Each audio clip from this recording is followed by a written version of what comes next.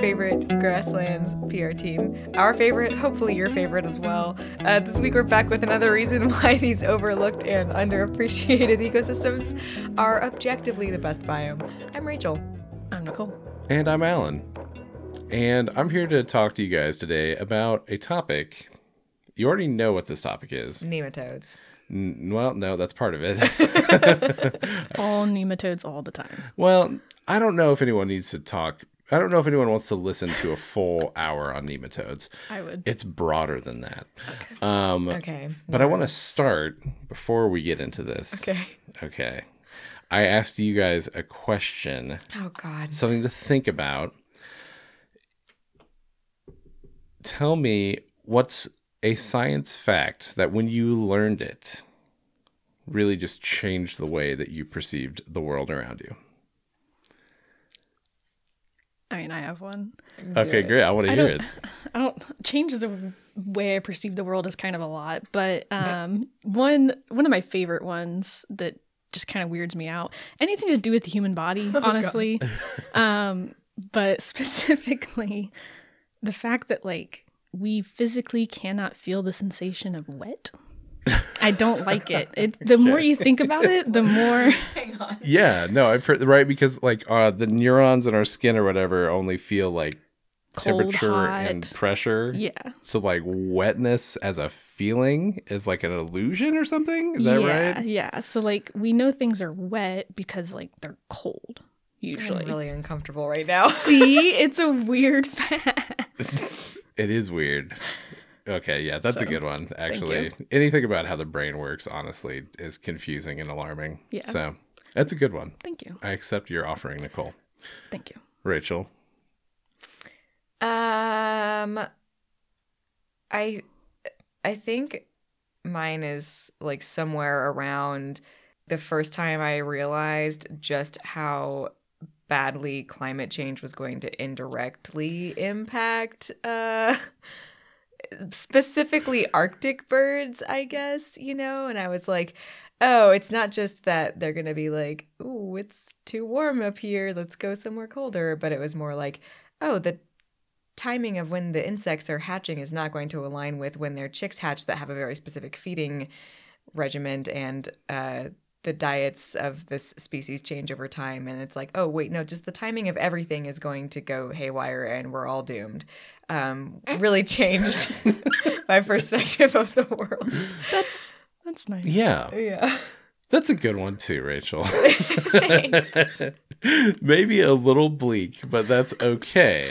I mean, it's valid, yeah. Phenology and the timing of things is fascinating because that it's the way that these relationships are so specifically timed is to the week or the exactly. a very small period, and yes, it's very easy to get screwed up. Yep. It is grim stuff to start your podcast with, but you asked. I did ask, and it's a valid answer. It's good. Can I tell you mine? Please. Okay. That's what we're here for, right? Feel wet? Yes. Is it? No. It is. We're actually going to just talk about that for an hour. I decided. Fantastic. No. Okay. So mine, I heard this probably 10 years ago for the first time. When I was working at a nature preserve in Texas, we would do this program, and it was built around this article that was... it was way back from Chicago Wilderness Magazine or something in 1999, right? This is an old article, but the article was so well done. They interviewed this professor at the University of Illinois, Chicago, and he was telling a story in this article about soil. Okay. And the term he used, or a phrase he used in the article, was that a prairie is an upside down rainforest. Okay. That really stuck with me. The idea that when we look at a grassland, most of the biological activity, most of the biomass, most of the living things are not on top or above the soil, right? They are in the soil. Mm-hmm. They are beneath the ground. Okay. Mm.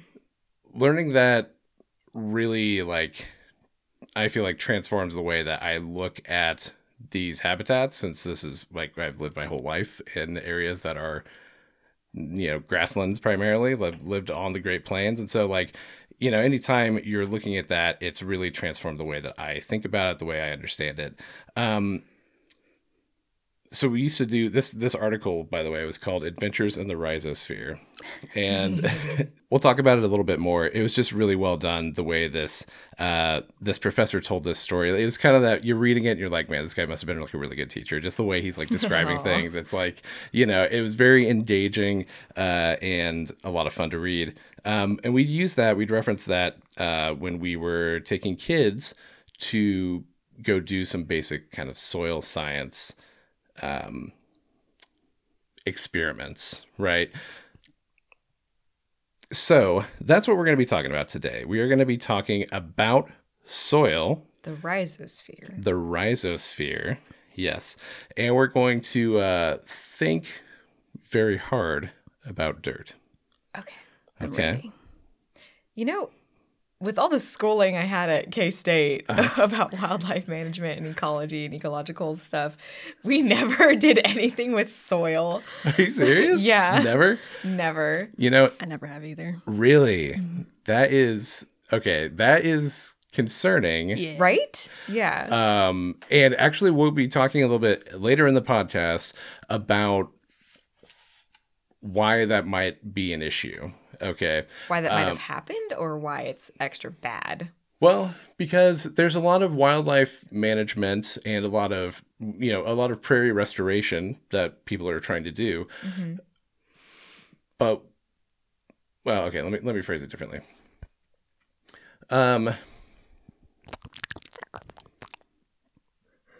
That's concerning because it's such a huge part. It's a very essential part of the ecology of the habitats we're trying to protect, or trying to restore. I feel like it's crazy to not have a fundamental understanding of soils. Right? I think when students go into like the biology track, soils typically get lumped into geology. Yeah. That's my impression too. They also might get pushed over kind of to like College of Agriculture a bit more, since people are primarily concerned with the functionality of soils and the viability of soils more so than, some of the other aspects of it. So I guess it's understandable how people who are biologists study living things maybe are just ignoring this. Is it understandable?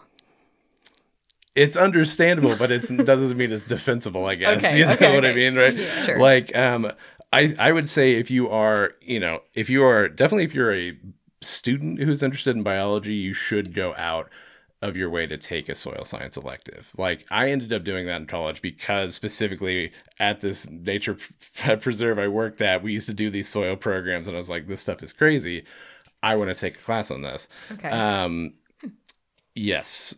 So I would recommend doing that. And if you have an interest in biology, then yeah, this is a topic that should interest you as well. So we're going to dive into that. I have a soil fact for you. You have a soil fact? Yeah. All right, hit me. Can soil feel wet? I don't know if soil can, but a lot of the things inside the soil can. Yeah. Like wormies and like crustaceans, like isopods. Cool. And bugs. I didn't mean to hijack your fact. Go ahead. I mean, that's it. That was my fact. That some things in the soil feel wet. Oh, for real? Wait, they legitimately feel wet. Yeah. Not like the fake way that we do. No. They have the correct receptors to feel wet. I can't believe that Unlike was your us. actual soil fact. Yeah. That's amazing. Wait, how do you know that? Not the soil itself, but the things inside of it. Yeah. I know, yeah. Mm-hmm. The mesosphere. We talked about this. Mesofauna. Yes. Well, and that makes sense because a lot of the soil organisms have adapted from aquatic organisms, and they need to exist. To exist in a soil environment, you need to be able to detect like very thin films of water that might exist in the interstitial space in soil. So it's, to actually survive and find, liquid water, you probably do have to be able to sense it pretty adequately. Yeah. So yeah, that is an interesting fact. Thank you. That's all I got. Good stuff. Before we go into talking about the soil ecosystem, though, I did, especially since my co-hosts, it sounds like haven't done like a soil science, like, you haven't had this like. Why are you What? laughing Continue. so hard? Since my co-hosts are real dumb, I have to really break this down. Well, I'll go back and rephrase it's it. perfect. No, it was perfect. Please continue. It was just funny. Since we might need just to like touch on some basic stuff about soil science before we go into talking about the soil ecosystem, and what are some of the consequences that has for conservation. Okay, so we're going to talk about 3 things just to understand soil science in general terms. Okay? The first thing is that soil is not only superficial.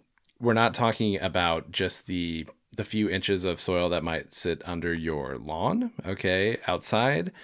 Soil scientists actually look at the full profile of soil. So we're going down past that superficial layer, which you would call topsoil, right, into like deeper subsoils and substratum, and then down into the actual bedrock, the material from which all the soil originally forms by weathering, erosion, and other processes, right?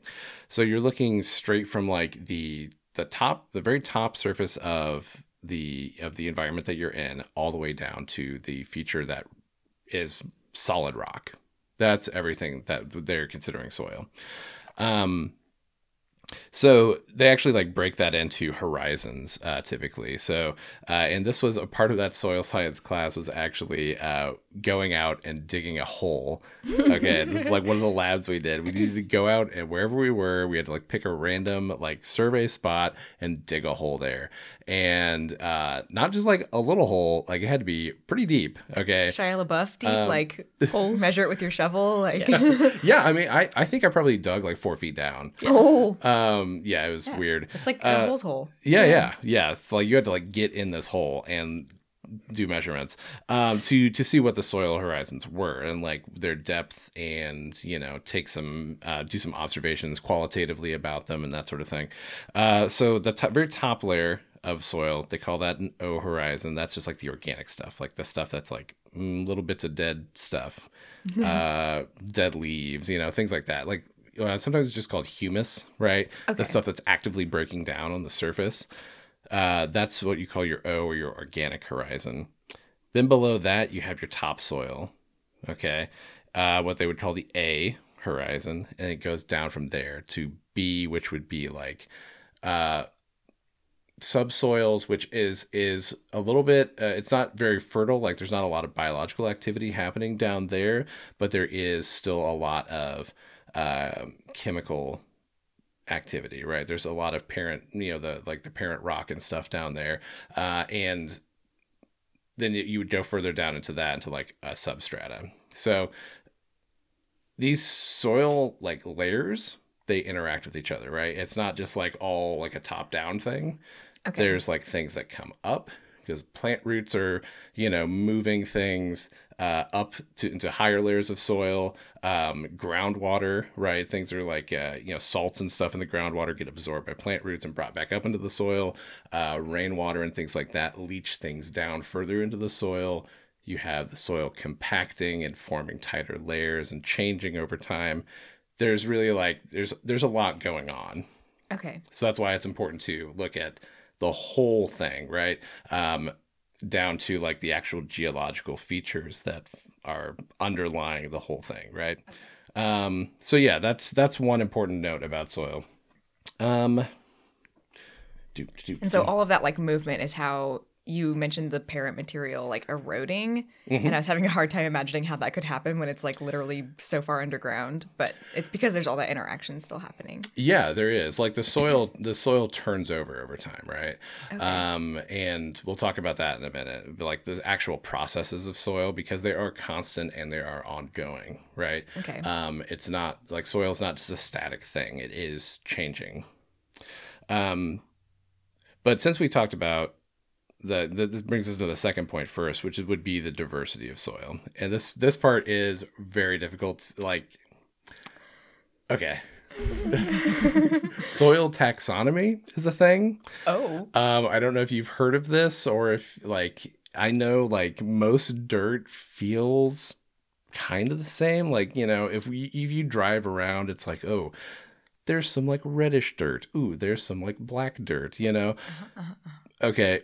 I know we have like a state dirt or something. Yeah. We do. It's called the Harney Soil Series in Kansas. And a soil series is basically like a species of soil. That would be like the species level in their taxonomy. Okay. Do soils evolve? I'm sorry. Do soils evolve? Kind of, yeah. I mean, they do change, right? On a scale not unlike, I guess, evolutionary time, because we're talking about geologic processes here. So yeah. So That's fun. if we're talking about the taxonomy of soil, they like the levels of it. A soil series would be like a species. At the very top, you have orders of soil, and it goes down into suborders, great groups, subgroups, families, and series. Just kind of like we go from like, you know, kingdom all the way to genus and species, right? Great groups. Great groups. That's cute. How many species or series of soil do you think exist in the United States? 400. Good guess. I'm gonna go with 600. 600. 19,000. Oh God. 19,000 species or series of soil. That makes more sense. It's wild. Okay. The U.S. Soil Survey, which is something that you can go and you can actually look up the exact kind of soil that you have at your house, at the park you like to go to, at, you know, whatever property you live near. You can look that soil up and get the complete breakdown of it. It's crazy. Wow. The amount of time and effort that has been dedicated to people thinking about soil is wild. That is insane. I was just like realizing how, I mean, like it's one thing to catalog bugs, but like to go around the entire country and dig dirt and catalog dirt. Yes. 19,000 dirts. 19,000 dirts. Yeah, it's crazy. It's really crazy. How do you identify? You know what? We don't need to talk about No, the we will details talk right now. about that. Oh, okay, great.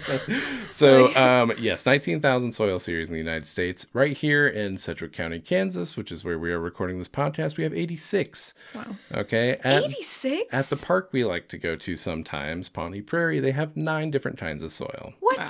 Yeah. What? And it makes sense, right? Like, the way, if you look at the Soil Series website, like, you know, when we go to that park, there's like there's a little grassland, there's a little prairie section with some like horse trails on it that you walk through first. Different soil type than when you get back to the area with the creek where the woods begin. Okay, different soil types. If you're specifically wondering, Just because of all the stuff that's alive on it? that's part of it. Yeah. So these different kinds of soils obviously support different kinds of plant communities, and will that based on their composition, right? Is the soil supporting the plant communities, or is the plant communities just changing the soil? Both. so that like the prairie soil, the species of it, it's Nylum loam. Okay. Loam is a great word. Yeah. Love it when things are described as loamy. But like if you were to look at the soil series like on the website, like they will actually break this down, just showing my co-hosts how like it is broken down by profile. Like at this depth, this is the kind of composition that it has, going all the way down 80 inches into the soil. What is loam? What is loam? Loam is in this context is a textural term. I feel like in general it's used as like a just loamy kind of just means like I feel like it just is synonymous with dirt, like in language, but it actually is a specific textural term in this, because there's a thing called the soil texture triangle. Oh my God. What? Yes. And this, yes. So this is something that is just used for very general classification of soils, right? Basically, it takes a look at 3 different types of particles: sand, silt, clay. Sand particles are very large, okay, relatively speaking. Silt particles, kind of intermediary. Clay particles, very tiny. Okay, very, very tiny, like fractions of millimeters small. Okay. The ratios that you have of these different particle sizes in soil affects a lot of different things, right? From the amount of water it can retain, how easily it drains, how well it holds on to minerals and nutrients and things like that. How easy is it for plant roots to penetrate deeply? How stable is it? Okay, all of these factors matter when we're talking about the soil texture. So they generally classify things just using those 3 ratios. Okay. Yes. And that particle size, not like what it's made out of. What it's made out of is also important, but the particle size is a huge element of it. Okay. So when they're talking about, something is a clay, it means it's made up of mostly very tiny, very, very weathered, very highly eroded, tiny soil particles that are really sticking together. Yeah. Okay. Yes. Like you could form pottery out of them. Right. Yeah. So in our state, in Kansas, we have kind of a gradient of soils. You get very clayey soils out in the eastern part of the state. You get very sandy soils out in the western part of the state, which, and you see a difference in like the kinds of plant communities we have. It's very woodsy out in the east. You get tall grass prairies. In the eastern part, you get short grass prairies in the western part of the state, right? Mixed grass in the middle. There was probably the most mind-numbing field job I've ever had was an experiment where they were looking at how the root biomass is different in these soils. And so I was hanging out with a bunch of dirt, like hundreds of soil cores. I think I did 800 some soil cores, processed them, which basically meant you were taking them and rinsing them through filters to try and get the root biomass out of it and filter it down. But breaking down these soil cores would be very different, because if you have like a hunk of clay, it's very hard to like rinse all that out. Okay. But some of the soils would just like completely crumble in your hand and nothing. You wouldn't even hardly need to filter it. Right. So the texture is very different and has huge consequences for, the plants and that sort of thing that are going on with it. It makes sense, but like clay being small particles and like sand being big particles comparatively is just weird to think about. Yeah. Right. That's, geologically how they're defining like what is a clay. Like it's the same thing. It's the same material. Largely, yeah. Like, it's from the same so it's just in a different state of how weathered it is, right? And silt is in between. Yes. Okay. Yeah. So you got like small, medium, large. Yeah. Nice. Yeah. Yeah. Yeah. How deep are those soil cores? Like I've as somebody who's never seen a soil core. Yeah. They were probably about a foot deep. Okay. So yeah, we were just looking at like the top layer of the root biomass there. How wide? What's the diameter? Like Coke can size. Yeah. Okay. Oh, it's not so bad. No, just had several entire fridges full of soil. Refrigerators. Yeah, soil. we want to keep it. You don't want that. You don't want it the roots to decay. Oh yeah. Because you're trying to measure it. Yeah, you got to keep your nematodes moist. Yes, you sure do, guys. That was that job was. It was kind of meditative in a way, because you're just like, I'm just handling dirt all day long. But also, dang, was it mind numbing? It was hardcore boring sometimes. Yeah. I listen to a lot of podcasts. That's good. So yeah, soil is incredibly diverse. Obviously, and the exact textures, the exact materials, the slope of the soil, the other features near the soil have big implications for what that soil can support and what it might be used for. Okay, so that's why they study all this. That's why they need to know this sort of thing. Before we move on from that, I did want to mention briefly the 12 soil orders, because they are like, they're so different. Like, this is like the big classification, right? Because there's some fun ones, right? Okay. Like there's, I feel like I'm, this is very nerdy to talk about. I love it. That's the point of all of this, you know? You're Like, right. you're fully in the vein of what's important. But like, okay, for example, there are 12 soil orders. One of them is called andosols. Okay. Ando being the Japanese word for black. Okay. These are very dark, extremely rich soils. The key feature of that soil order is that they are from volcanic material. Okay. Which gives it a very, like, and there's a lot of grasslands that have like andosol soils that are very, very unique. Like, like the Paramos in, South America, like up in the Andes. Okay. Those come from like volcanic, those soils there were formed by volcanic processes originally. Okay. So they're super nutrient rich. It's like crazy, crazy dark soils with lots of very specific, volcanic minerals in them that give rise to a very interesting ecosystem. Another one that I really like is gellisols. Soil people have the weirdest names. I'm just going to throw that out there. Well, so this one comes from like, okay, do you guys know what the word gelid means? This was a word that was used in I feel like I should. The fifth season a lot. I know, They yeah. use the word gelid over and over again. Geladon. Yeah, I'm ashamed to admit that I don't know what this means. It's okay. I had to look it up the first time I heard it because I was like, that's so weird. But yeah, it means icy. So gellisols are soils that actually have permafrost in them. Oh. So these are like, high latitude tundra type soils where the actual freezing processes inside them is playing a role in turning that soil over and changing the way that it is structured. Interesting. Yeah, it's really neat.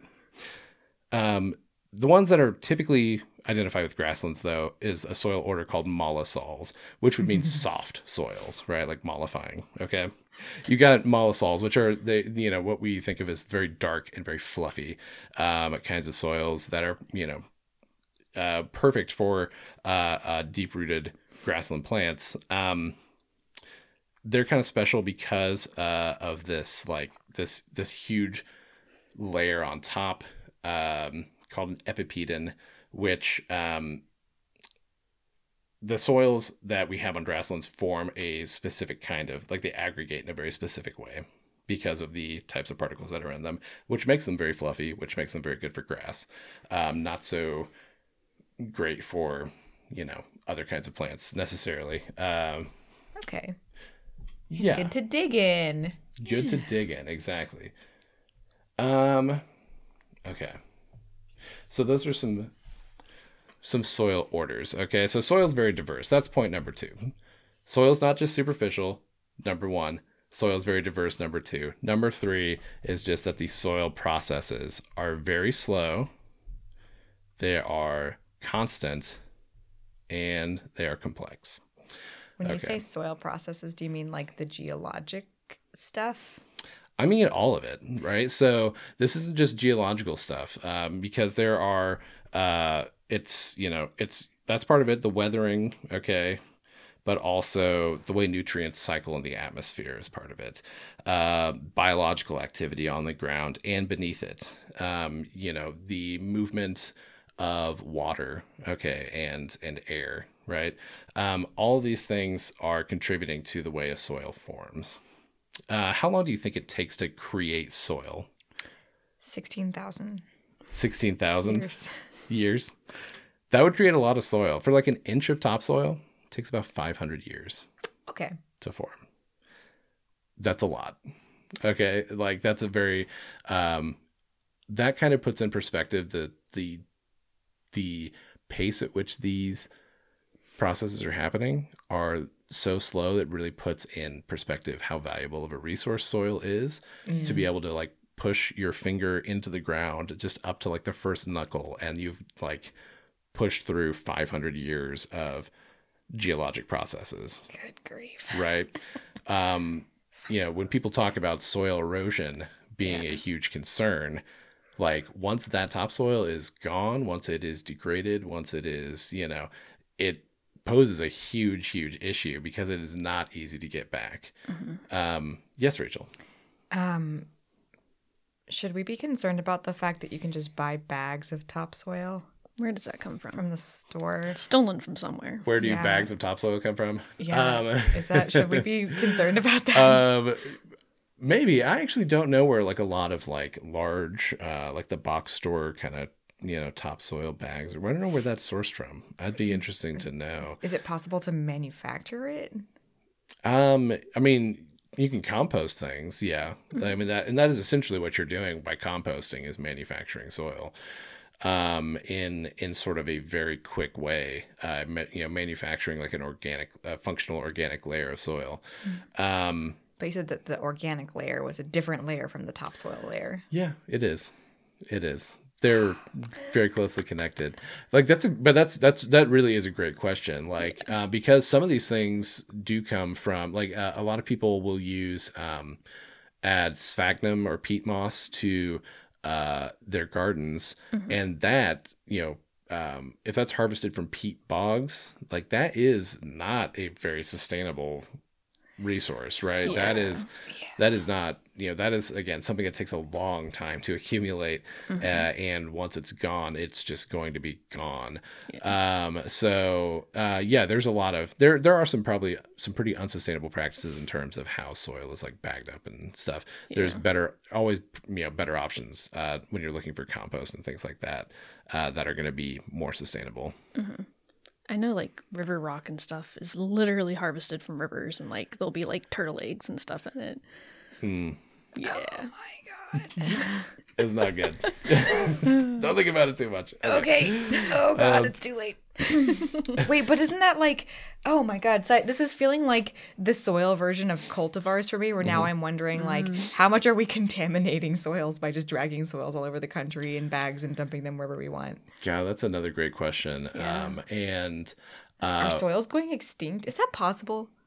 So there is some concern about when people are talking about soil conservation and soil erosion, there is a concern of like, do we have a limited number of times left in which we could,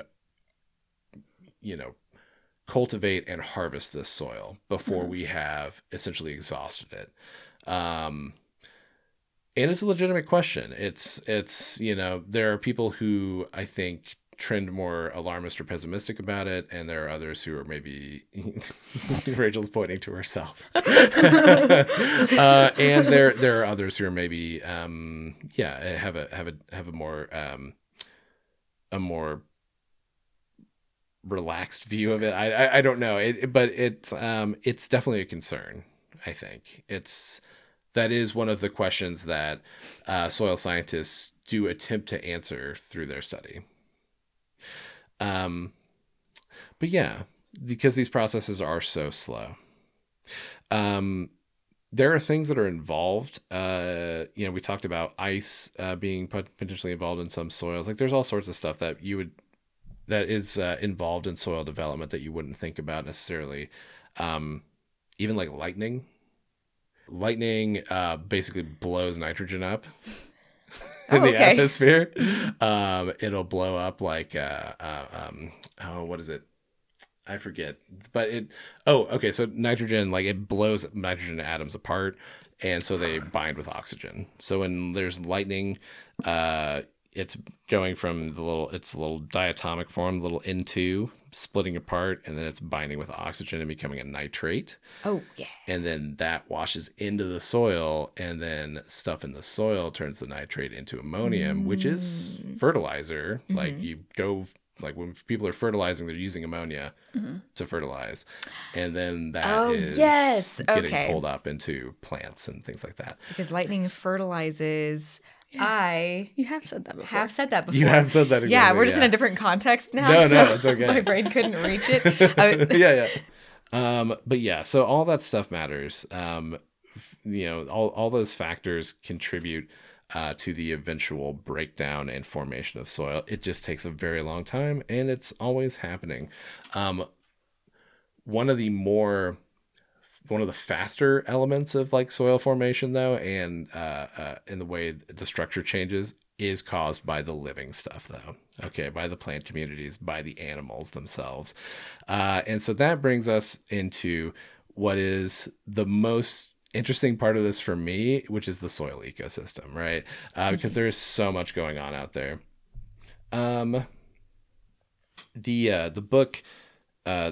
book Prairie by Candace Savage, okay, which, yeah, I've got a copy of it right there. It's a really good primer on some of this stuff, right? On just the way grasslands are structured. She does a great kind of overview of the soil ecosystem. And so I'll be talking about that just a little bit, but also that article, that Adventures in the Rhizosphere. Yeah. The reason I love it so much is because they start you out like, they're like, okay, we're gonna like shrink ourselves down to like like a micron, and we're gonna start in the dirt, and we're gonna like explore this ecosystem from like teeny tiny and magnify it out, right? That's great Magic School Bus energy. Yes. That's what I'm talking about. I love it. Okay. So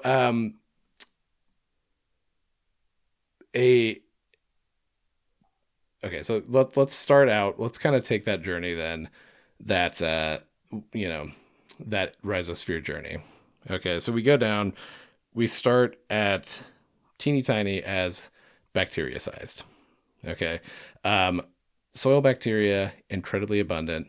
If you take like, it's typically said that if you take a teaspoon of a grassland soil, there is like 5 billion living things in it. Okay. Which is hard to wrap your head around. Right. But a lot of it is bacteria down there. Oh yes. Something up. She was squishing the bacteria. Oh, you're squishing yourself down. 5 billion animals at once. Yeah. That bacteria is constantly, breaking down living things, consuming stuff, excreting stuff. Okay. And it helps to create like a film that helps soil aggregate. Nice. The sheer amount of this bacteria that exists on plant roots, it exists on dead stuff, exists in the water down there. All that bacteria, helps promote like the way soil like sticks together, creates like a living glue for soil, which is kind of gross, but also very important, right? Some of that bacteria in soil also does more for like the actual chemical composition of the soil too. Like legumes have something called nitrogen fixing bacteria. Yes. You're familiar with that term. Nodules on their roots. The nodules, yes. The nodules, they host a bacterial infection, right? Oh my God, when you put it that way, that's very weird. It's like they've got permanent pimples. Oh no. Yeah, it kind of is though. But it's a good thing, right? Because those bacteria, they put some of those, like those nitrates, like they will, consume that and put that into the soil as ammonia. So like it's really important to have this bacteria doing this stuff like all the time, just because they're constantly changing the chemistry of the soil. Okay. It's a good thing. It's weird and it's cool. Okay. It's sticking it all together out there. Okay, so that's like the base of the soil ecosystem would be all the bacteria. You've got stuff that eats the bacteria. Then you've got amoebas and some other like protozoa that would consume the bacteria, and that sort of helps shapes the community of it as well. Going up a little bit larger than that, you would have you would start to have things that dial that back first of all. Mm-hmm. Another big thing that you have in there is the fungus happening in soil, right? Oh, yeah, because Sorry, I'm gonna try to. I'm gonna try to talk about fungus without bringing up The Last of Us. You don't have to. You have to. It's too closely associated for me now. But you've got obviously you've got lots of plant roots in the soil, and you have mycorrhizal fungus, which we've talked about before. If you're not familiar with what mycorrhizal fungus is, this is basically fungus that symbiotically exists within these spaces in between the cells of plant roots, right? It is like what they call arbuscular mycorrhizal fungi, right? It is like has a close symbiotic relationship with most plants in the world, I think. I mean, probably some plants are better at like using that than others, I feel like, but yeah. Yeah. So there's a lot of it in there. And that fungus helps draw stuff out of the soil, draw nutrients out of the soil, and feed it to the plant, basically. And then the plant, it feeds off sugars that the plant is producing. So it is a very, very tight, like mutualistic relationship between fungus and plant. One couldn't exist without the other. But there's stuff that exists in the soil to feed on both of them, right? To feed on the fungus, to feed on the bacteria, to feed on the plant roots. Nematodes would be a big one of that, right? A big example of that. These are like multicellular creatures. Like some of them have like they're very, very tiny. Some of them are microscopic. Some of them have like 100 or 900 cells or something like that. But the sheer number of them is insane. Collectively, like if you took a pasture, though, this is something Candace Savage says in her book. If you took a pasture, and had a herd of cattle on that pasture, the nematodes are going to be consuming plant material at a rate twice that of the cattle. Okay, just through the constant collective action of these tiny microscopic worms just nibbling little bits, teeny tiny bites on plant roots and fungus, right? They're just the amount of like subsurface grazing that they're doing and breaking stuff down and putting, decomposing organic matter is insane. Yeah. I thought they ate bacteria. Some of them do. So there are carnivorous nematodes. There are like nematodes that eat fungus. There are nematodes that eat other nematodes. There's fungus that eats nematodes. there are fungi that will like strangle nematodes to death and consume them. Oh my! What? Yeah. It's weird. There are plants that will just go out of their way to kill nematodes. They're nematocidal plants. They'll like they'll put chemicals around them to like murder nematodes. There's just like a whole constant struggle for existence happening in dirt. Yeah. Okay. Yeah, So that's like the really small stuff. Okay. Yeah. If we go bigger, the way they described it in the article is like, okay, we're going to go from like a bacteria, like being a micron, to being like a millimeter. So we can look at some of the larger, like hexapods and things like that. Okay. Wait, the nematodes were still on that micron level? They're real tiny, yeah. Oh my god. They're little itty bitty. They're like 100 cells or 900 cells or something. Depends Oh, on the species. Not very many There's cells. so many species of Yeah. nematode too. There's like thousands of species. Is there more nematodes than dirt species? Yeah, there might be like millions of species of nematodes. Dang. Yeah. Okay. So let's going up into that's like millimeter size, right? So this is the size difference that he visualizes is like an ant to an aircraft carrier. Okay. So that's how large we've like grown. Okay, we're now looking at things called springtails, which are a very fun little deal.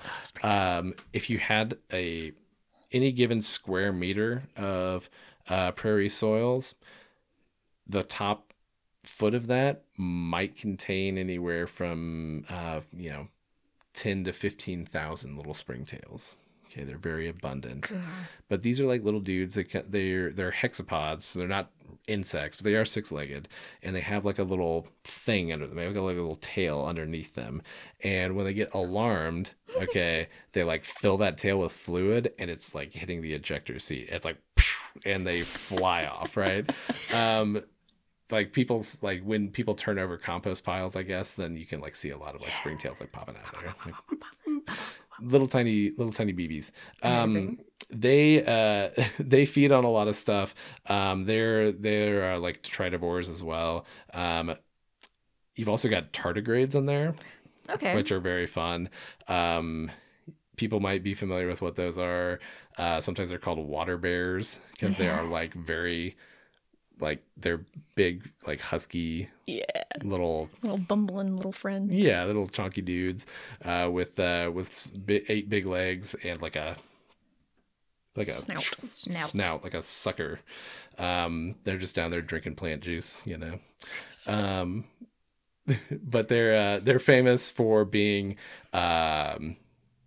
cryptobiotic sometimes. What does that mean? That's a fancy word for saying, is it alive? Is it dead? We don't know. It's kind of Cryptic. It's cryptic, right? Because they'll like they're adapted to survive in aquatic environments, right? But when that water goes away, they desiccate the bodies completely and shrivel up into like a little thing called a ton, TUN, a ton. And it appears to be not alive anymore, but then when you put it back in water, it's like, this tardigrade is fine again. Like it's just a weird thing about them. I think they've sent them to space. They've sent them to space. Yeah, they can survive in extreme cold and extreme heat. And it's also like for decades. I think like, I can't remember but like they've taken like century old plant material, rehydrated it, and then looked, and then it's like there were tardigrades on it That were now alive. Again. It's really bizarre. Like the survivability of these things. It's very fun. If we then go bigger than that, okay, talk about some of the predators of the soil ecosystem. This is what, yes, Rachel. We've already had predators of the soil ecosystem. I know, but these are like the mesopredators. Okay. This is what in the article they talk about as being like the T-Rex of the soil ecosystem. Okay. Like, okay. We're talking about mites. Whoa. Oh. Yeah. So, okay, tiny, itty bitty little, arachnidy, chelicerate things, right? Yes. Okay, incredibly abundant.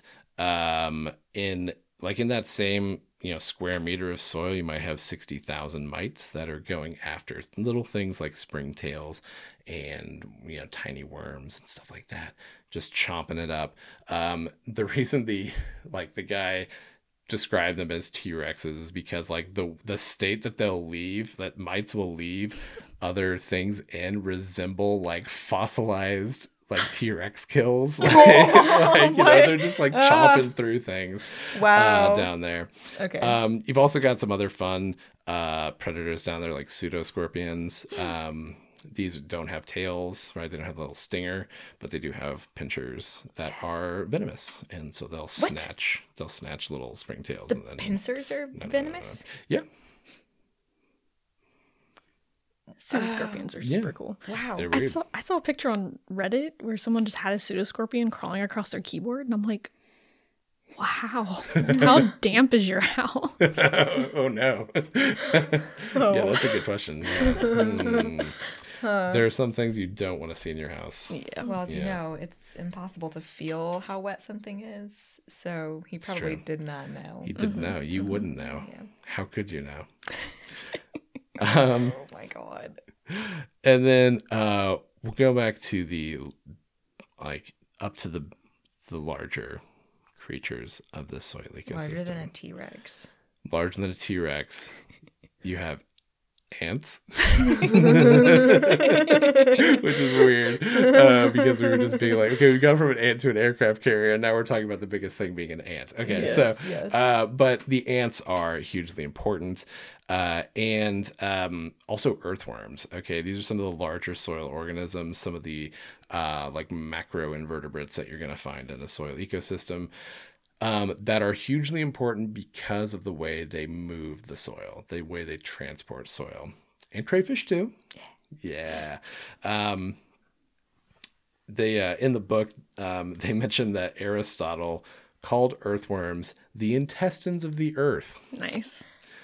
Cool. which is a kind of a gross thing to think about. But they produce their own weight in droppings every 24 hours Nice. in Oh, worm castings. So that really enriches the soil. Um, that is like the intestine of the earth. yeah, Yeah. they're just constantly digesting, constantly decomposing things, and putting it back out in carbon that other things can utilize. So yeah, it's hugely important. The ants also very active. The way that they alter the structure of soil.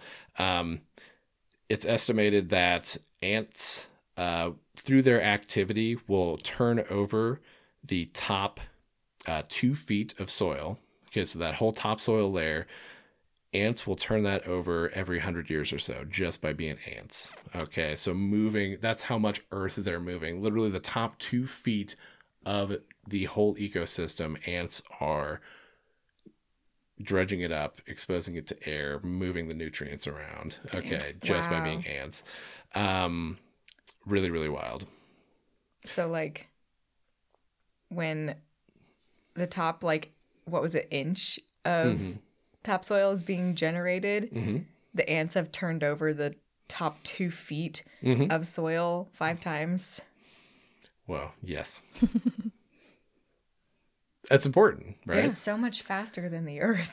Yeah, there's I mean, a lot. that was a very Well, there's a lot going on, right? There's a lot going on with so it gives you an idea of how much the biological stuff is affecting like the rate at which these soil processes are happening. Another interesting thing about this on the earthworms, there's been studies about native versus the invasive earthworms. Nicole, do you know some stuff about this? I mean, I know that it's really terrible. And like, yeah, a lot of our native earthworms are just, not doing good. Yeah. I wasn't going to bring it up because I was like, but No, I'm glad you did. No, yeah. Well, it's important. Yeah. Because like these earthworms affect the, not only are they moving the soil, but they like actually affect the community, like the plant community that they're in as well. One study they mentioned in this book talks about how they were growing big blue stem in pots and then like putting native and then European earthworms in pots with these big blue stem and found that the biomass in the native earthworm pots was far, far greater. So Oh, like wow. whatever that they're doing in the soil, the way that they are and the way that this plant is adapted to those earthworms, like they're like the earthworms are helping the plant meet its nutritional needs in a way that European earthworms aren't. That's Wow. crazy. So it's interesting. Very, very interesting. Don't throw out your live bait, please. Whether it's earthworm, crayfish, or whatever. Right. Oh, that's a good point. Yeah. A good PSA. And this brings me to the last sort of thing I wanted to talk about, because we have this soil ecosystem that is so closely linked to the place that it's in, right? And the species of plants that exist there.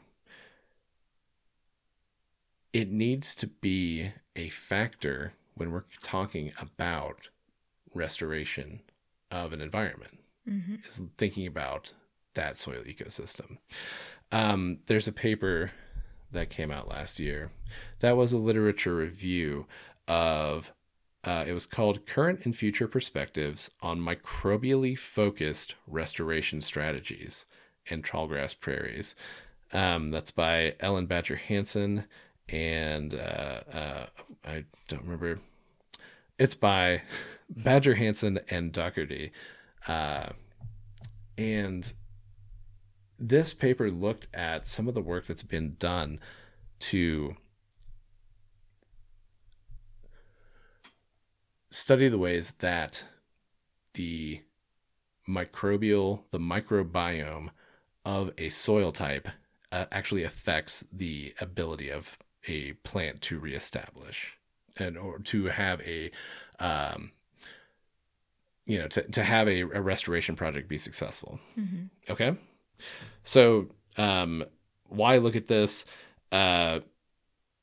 They discuss how like the carbon storage in prairies, especially in prairie restorations, it doesn't rebound completely. Okay. We all know that, like, obviously we're by this point in the podcast, we're familiar with what happened with the tallgrass prairie, right? It got tilled, it got turned into monoculture. The soil eroded. A lot of that microbiome was cut through by plows and was damaged extensively. Trying to restore that, you can have a lot of success with it, but the rate at which carbon storage happens in the soil doesn't always fully rebound. Like when we're looking at remnant prairies versus restored prairies, there's a difference there, and the difference is tied to that microbiome, like the microbial aspect of what's happening in the dirt. So, yes. Could you help out that by like transporting soil from like the old site into like the new site? Yes, that is one of the things that they do. Okay, so they do what's called so they have a couple different strategies. They do inoculations, which would be like specifically infecting. I say infecting like it's a bad thing, but like inoculating soils with certain types of bacteria that you'd hope to see there to see what happens. But they also do like whole soil transplants. I don't know why, like, every time I think about this, I think of fecal transplants. That's what I was thinking, too. Yeah. I'm so glad I wasn't the only one. Okay, yeah. But I was thinking of that. Like, you got to reestablish your healthy gut microbiome. Exactly. Like, give them a little pill, a poop pill. Like, it's the same concept, yes. But doing it for an ecosystem instead. Yes. The fact that that's, like, a relatable piece of, like, data to, like, point back to. Yeah. But, yeah. For sure. Okay, so, but yeah, there are ways that they do try to intentionally restore microbes in a prairie. And so that's what this paper looked at, was how effective is all that being. So one of the things that they were finding was that the microbiome affects a lot within a prairie, everything from the diversity to the like the successional progression, right? Because you've got bacteria and you've got fungus, that mycorrhizal fungus, that have very specific relationships to plants within a normal microbiome, right? It's evolved over huge, a very long time scale to have very specific relationships. So when they try to inoculate soil with specific kinds of fungus or rhizobia, that's that like root bacteria, it greatly increased the productivity of those plants. Okay, so like actually putting this bacteria or this fungus into the soil really increased the productivity of certain plants. However, the community effects then become a little bit harder to control because you're giving one particular plant a better competitive advantage because not every plant has that particular relationship with this bacteria or this fungus. Okay. They did say that this can be finessed, which is, I love that as a verb, finesse it, in a field restoration though, because they look at it in greenhouse studies. It's like, oh, we gave this plant, the kind of bacteria it likes, it went crazy. In an actual field setting, it goes a little bit better because there are other pressures on the plant that keep it from just, having a complete competitive advantage. So that's very fun. So inoculating is one way they do it. there's some climate-driven studies or studies focusing on climate-driven changes. Specifically as it relates to drought, they found that inoculation was useful. Specifically, and this kind of goes back to our savannas episode, they would specifically inoculate cool season C3 plants because we talked about C4 plants being the ones that, like, when it gets very hot, they, very hot, very dry, they tend to dominate because they've got that special panic room photosynthesis thing going on. Okay. Yeah. They found that, if you inoculate the cool season plants, it does help them promote, be able to compete by giving them the specific bacteria that they need, helps them compete with those C4 plants. So, could be an important thing for, like, the climate resistance of a prairie. Okay. Prevent it from completely changing. Wow. Yes. Whole soil transplants, like Nicole mentioned, from remnant prairies, they yield some varied results as well. Based on, again, and it might be because the microbiome of one specific prairie, if we were to go, to a remnant prairie up in, Chase County or whatever, and bring some dirt down here, it might not be quite the same composition. Okay. Yeah. It might not have the exact intended effect, but it does yield success in some situations. I think the kind of what the issue they're looking at is that they really need to do more work, and the conclusion of this paper was they need to do more work to really understand what's going on at the micro level in the soil ecosystem, because it's that is what's driving a lot of these interactions. Yeah. It's really crazy. Soil amendments were another thing, because this is something you can always do, right? A soil amendment? Is that a thing we're supposed to know about? Is that like a common phrase or? I think did we talk about it a little bit in the native garden episode, maybe?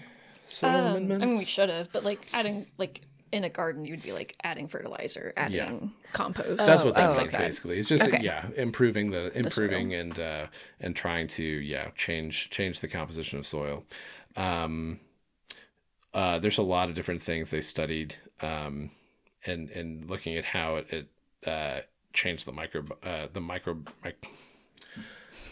and how it changed the microbial community. They would add stuff like biochar, which mimics the products of like a burn. Oh, okay. And that would improve the carbon storage. Trying to see if, like, adding this stuff, does it shift positively the diversity of a microbiome. There's one study in Kansas where they added a bunch of sawdust at the start of a prairie restoration, and then found that the microbial biomass really shifted in a positive direction from that. Fascinating. They add, in some cases, what's called methyl cellulose to mimic like decomposition products. Okay. That also shifted things in a positive way. So there's a lot of things you can do to help the microbiome in soil by adding stuff to it. And that was also kind of like, that was kind of like the wrap up, or like the bottom line of that soil science class I took, was like, just add more organic matter to your soil. Yeah. Like, that's, is your soil not doing great? Add some dead stuff to it. Like, perfect. So that also really helps. But it's an interesting part, right? So looking at that little tiny, the really micro scale stuff that's happening in a prairie environment, in a grassland environment, is hugely essential to the restoration of the entire thing, right? I just thought that was a very interesting perspective to take. To make these kinds of restoration projects sustainable, you do have to think very small. Yeah. Yeah, that's really fascinating. Like, it makes sense 100%, but I feel like it's definitely not something that is done very often. People just kind of throw out seeds and they're like, we did it. Yeah, right. It's like, right, yeah. There's prairie restored. We see grass and some flowers. Yeah. And there's it might be a lot more complicated than that to get it truly back to like functional status. You know what I mean? That's not a bad thing. Uh-huh. It's because we know how to make it better. Yes. It's just a matter of actually doing it. You know, we're understanding more and more about the real ecology that's going on there. Yeah. You know? Yeah. That's a good thing. Mm-hmm. And so to conclude, like, this is why I think soil is so interesting to me. Okay.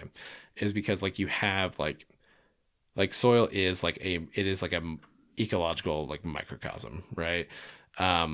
You pick up like a soil aggregate, okay, of all that stuff glued together. Okay. The bacteria film. You pick up one of those and it's like you've got like every domain, every kingdom of life in there. You have centuries of death and decay. You have millennia of weathered rock and mineral. Okay. You have nutrients that have been blasted out of the atmosphere by lightning, washed into soil by storms, and then drawn back out of the ground by roots. You've got a complete food web in there.